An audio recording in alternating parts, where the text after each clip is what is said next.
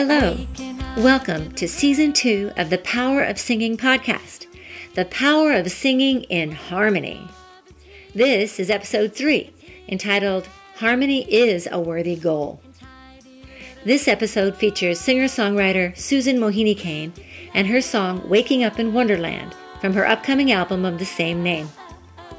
Each episode is created by the 5 voices of the Santosha Voice Group: Joseph Garate, Joyce Wells, Rich McKinney, Heather Fetro, and myself, Susan Mohini Cain. This very talented group of singers and compassionate humans have made it their business to bring more singing and harmony into the world. We hope you'll get to know each of us by visiting our website, joining our Power of Singing Facebook group, or participating in our live events. We are the voices of the Santosha Voice Group, and you can find us at santoshavocegroup.com. Okay, so now I'm going to pass it over to myself to share a story and a song and a discussion question for the group. So I love this topic, the power of singing in harmony. And I had so many possible choices for stories on this, but I thought that I might choose a story that's more recent that could be a counterpoint to some of the other stories that we're hearing in these other episodes. So as everybody knows by now, if you know me, I was trained as a classical singer. And for many years, I continually got advice from my mentors to never sing in choirs, not even in professional choirs, because if I did, they said, no one would ever take me seriously as a soloist. And I lived for many decades that way, turning down most choir positions except for the most prestigious ones that paid the most. Well, recently, during COVID, I quit my university teaching job to pursue the singer-songwriter path, and I immediately got an offer to audition for a jazz swing vocal quartet. And it didn't pay much, and they performed in 4-part harmony to a backing track. And both of these things had always been big no-nos in my career. But since I had recently found myself with some extra time, I decided to audition. When I got the offer to join the group, I was torn. To me, it was embarrassing to sing this type of music to a backing track with no solo work to speak of. But my secret guilty truth was I just had a ball doing it. It was so much fun. So I mumbled something about keeping my voice fresh, and I took the job. Now, this group performs mostly in retirement homes, which is another embarrassment to me.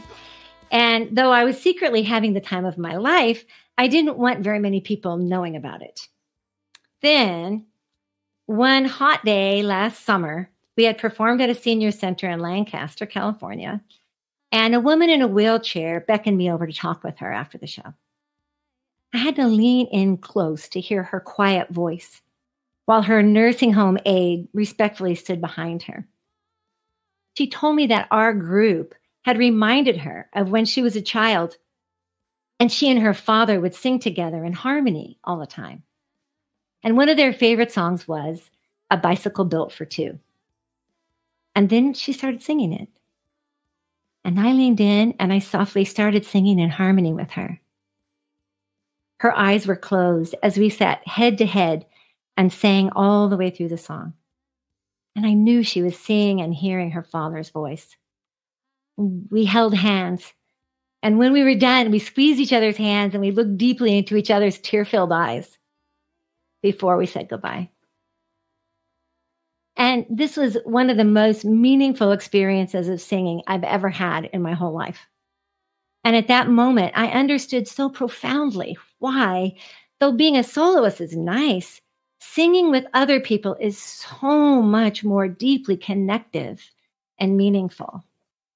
And after that, I was quite proud of singing with my little group in those beautiful little senior centers. And I still sing with them today. So that's my story, and I'm sticking to it. So now the song that I'm going to share is the title track from my new album of original songs that will be coming out later this year. So I'd like for you to listen for the harmonies. Now in this recording, I got to sing all the harmony parts myself, which is quite profound also, if you think about it.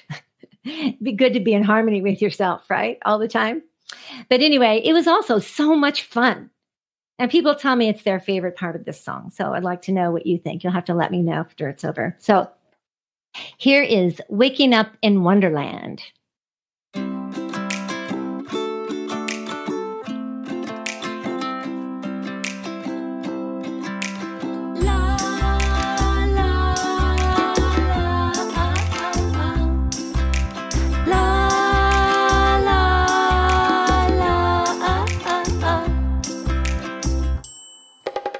Waking up in a world I'm born to believe in.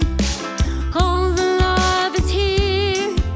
It's hidden very near in tidy little rows of crooked flowers.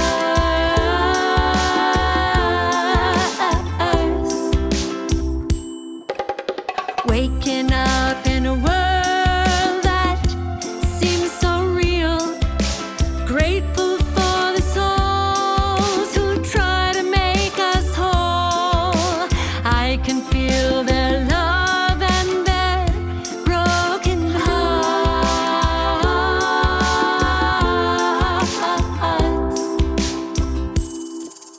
You can call me Alice here, 'cause I can't trust my eyes or my ears. The Queen of Hearts is not my friend. I hope I can stay strong until the end, 'cause I'm waking up in Wonderland. Hope I remember who I really am. The hourglass is running out of sand. Take my hand, I'm singing. I am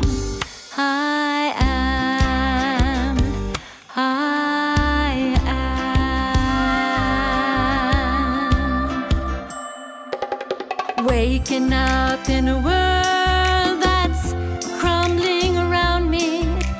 I can hear the cries, I can hear the cries of my tiny little ego and its tiny little lies.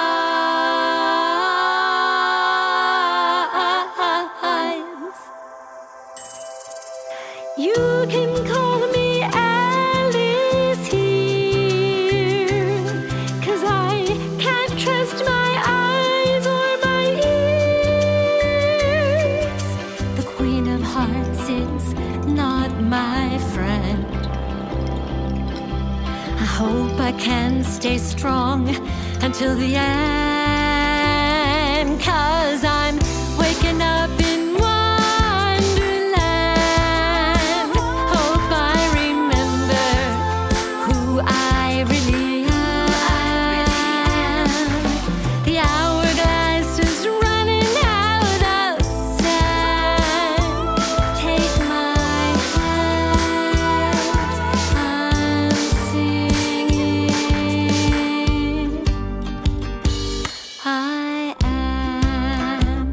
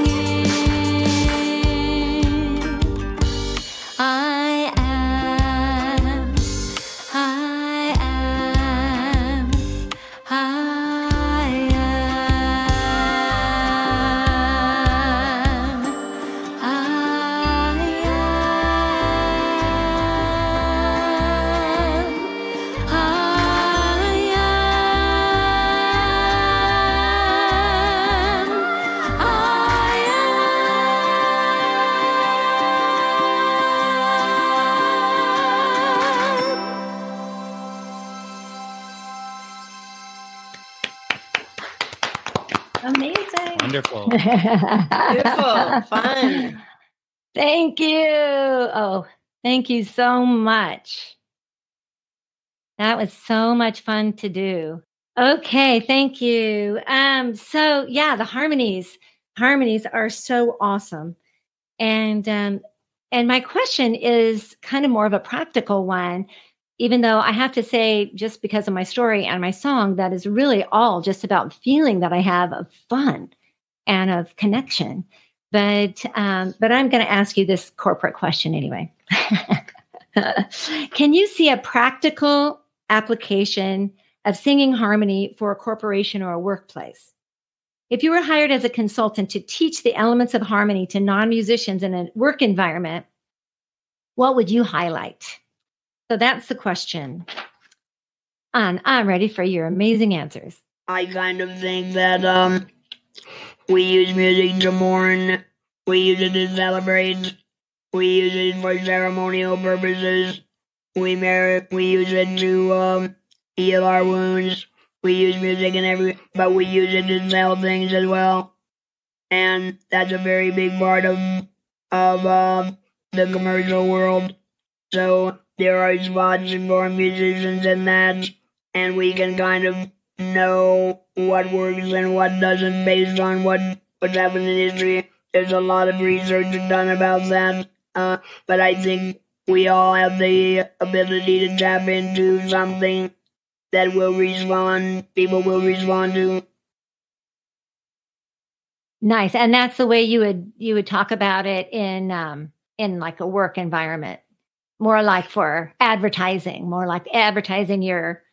it is that they do there. Is that what you mean by that? I guess that, but also the fact that it's so universal. It's not even when they tell you the idea about a commercial or jingle is sticking it in people's heads. So you're looking for ways to get into people's heads and manipulate their feelings. Yeah. So that's more like, the commercial uses of music. But thank you. Yeah. That's awesome. This was a really interesting question for me, Susan, because it made me think back about some of the things I've done when I have groups of students or groups of adults that are rehearsing and trying to make a group comfortable with one another, sometimes in a quick amount of time where we need to achieve something, which often happens if divisions are working together or, people are collaborating together for the first time. I think one of the things that I did with a high school group before rehearsal, we would do a rhythm circle, which the kids always really liked and was very non-threatening, even if they had never taken music class before. Anybody can clap a beat or tap a beat or something. And I would always try and start with somebody who was really comfortable doing that. And then somebody else would add on to that. So it would go around the circle and we would create something literally in that moment together there. And then we could reflect on that groove that was created, or some people might have put vocals in it as well. And we could talk about the listening skills involved with that and how that could be implemented in culture too. And it's just a really outside of the box way that people can start thinking about physically being in the same space with people and working on something together positively, and the things that need to be in place for that, such as respect and unity of purpose and idea, so that those kinds of things, if they're not there,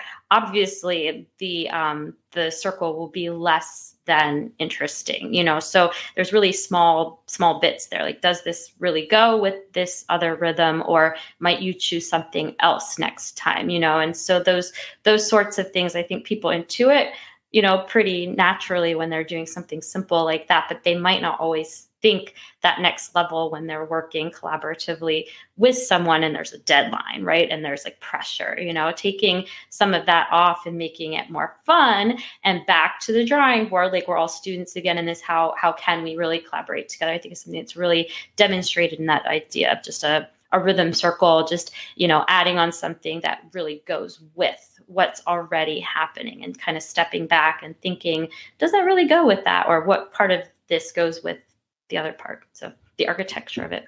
I think that's brilliant. I can totally see a corporate environment, like going to Google and sitting, making a circle and giving them all instruments and having them, add something on like that. I think that would be a great thing. And then to discuss it and, kind of unpack it afterwards. Brilliant. I love that idea, Heather. Well done. Well done. Thanks. I was thinking about this. I was thinking what would be like tools that I might use to do that if I had that work to do. And I thought, well, the first thing I would do is have everybody put their awareness on the word harmony. Just tell everybody, go Google, find out what harmony really is, and what it isn't. I mean, like some people might think it's something complicated to do with music, and some people might think more like what we had discussed before about just things existing together. And there's just lots of different ways of looking at it. But once they start to put their minds around it, I think it awakens something. And so then from there, I think I would guide people to, look at where they see dissonance maybe with people that they work with and say, oh, well then, how, because for harmony, it obviously needs to come together. And so then I would take like a third step and do some kind of activity which kind of automatically brings people together to find their commonalities. And the one that came to my mind, you may have done it because lots of people have done it, is the one where you divide into two lines and then you say, okay, everybody, come to this side if you have a dog, and you keep going back and forth or come to the middle, and you see all these places of commonality, and pretty soon people start to realize that even if they don't know each other, there's a lot more the same about them than there are the things that are different. And so then I think that would help them to say, okay, focus on what is our goal together in this corporation, whatever. And that's where we want to take this connection and let's move together in harmony, in consonance. That would be my way of approaching it. Beautiful. I love it. I can totally see us all being hired out as consultants for this. It's really awesome. Thank you very much, Joyce. It's really great. I like that, Joyce. I think you were leading up to the word resolution, and that's what when we're in conflict, we resolve problems, and that's what we need to do more, and that's in keeping with harmony, I believe.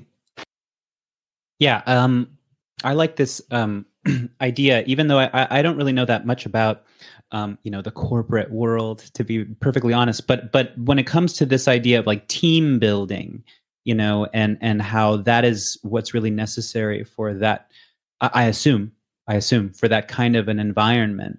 I was thinking very much along the lines of what Heather was saying when it comes to rhythm, rhythm games, and also if there is, singing, that it could even be, like what, Joyce was saying, maybe not overthinking the word harmony, but really just thinking about people singing together, or even singing in unison. This idea that, whether we I think that whether we like it or not, even if it's somebody that we don't really connect with, I find that when you make music with that person, there is a kind of unspoken bond, Yeah. Like, for example, the people in my band, I mean, we come from all different, walks of life, but feel bonded with them in a kind of familial way because of our experience on stage.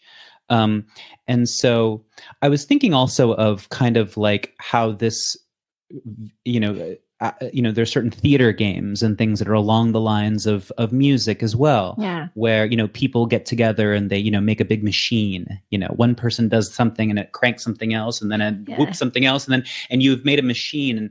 And that idea that also that Heather was saying about, respecting other people's roles, and how your role is in quote harmony with another person's role, and how everything kind of complements. I'm also thinking of a really simple thing that people do in theater, again, where if you have a 2-person scene, they'll simply switch roles so that you can feel the other person's experience and feel how, where you fit into their experience. And then there's a kind of mutual respect and an empathy that happens. And then you have this larger sense of how everything kind of works synergistically. And that is, to me, that's a very musical experience also. so, even though, if we were tasked to do this, I think that it would be really fun to kind of make a little curriculum for people that are really working on their bonding and building teams. But yeah, these were the things that I was kind of thinking about how to celebrate other people's roles and your colleagues' roles, and then how those roles complement your own, and how that can make a common good. I mean, that sounds like a choir to me, or a band, So. Yeah, absolutely. You think that if they could make music together, they could probably do anything together. And I really like those theater games that you brought up, Joseph, because anybody can do them. They're really fun. The machine game where you have to do something that's really unique to you, and somebody else is doing this one, and the other is doing this one, and then you see that you couldn't create that project by yourself. And that the thing that the other person brings to it adds so much. And so it's a matter of like taking you out of the idea that it's yours, that you own this project, or, all of that kind of stuff. So I think when we shift to harmony like that, that makes a big difference. So I could see that too. Honestly, I'm really thinking about that for us to do this.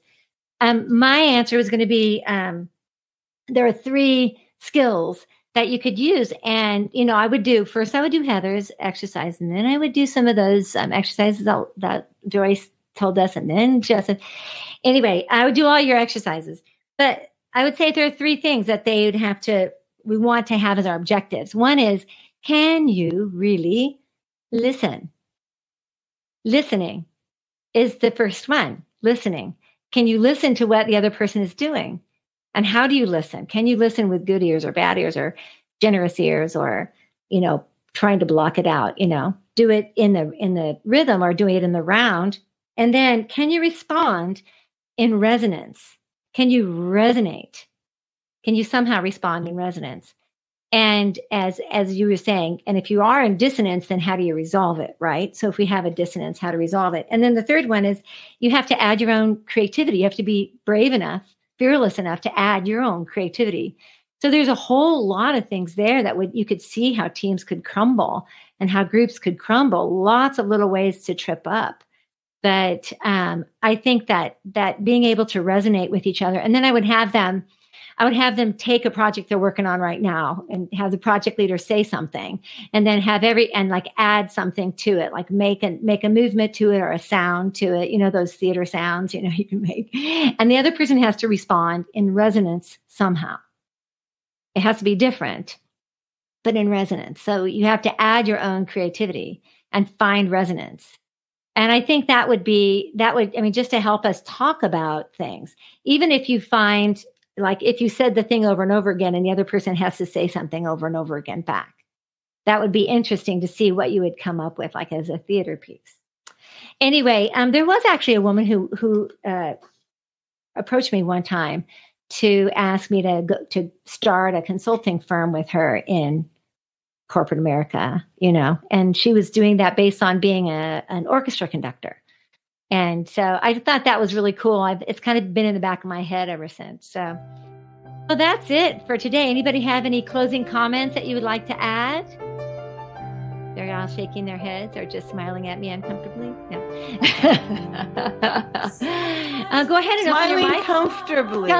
There you go. So go ahead and open your mics, and we'll all say goodbye together. And we'll see you next time. Bye. So long. Bye-bye. But I can start to see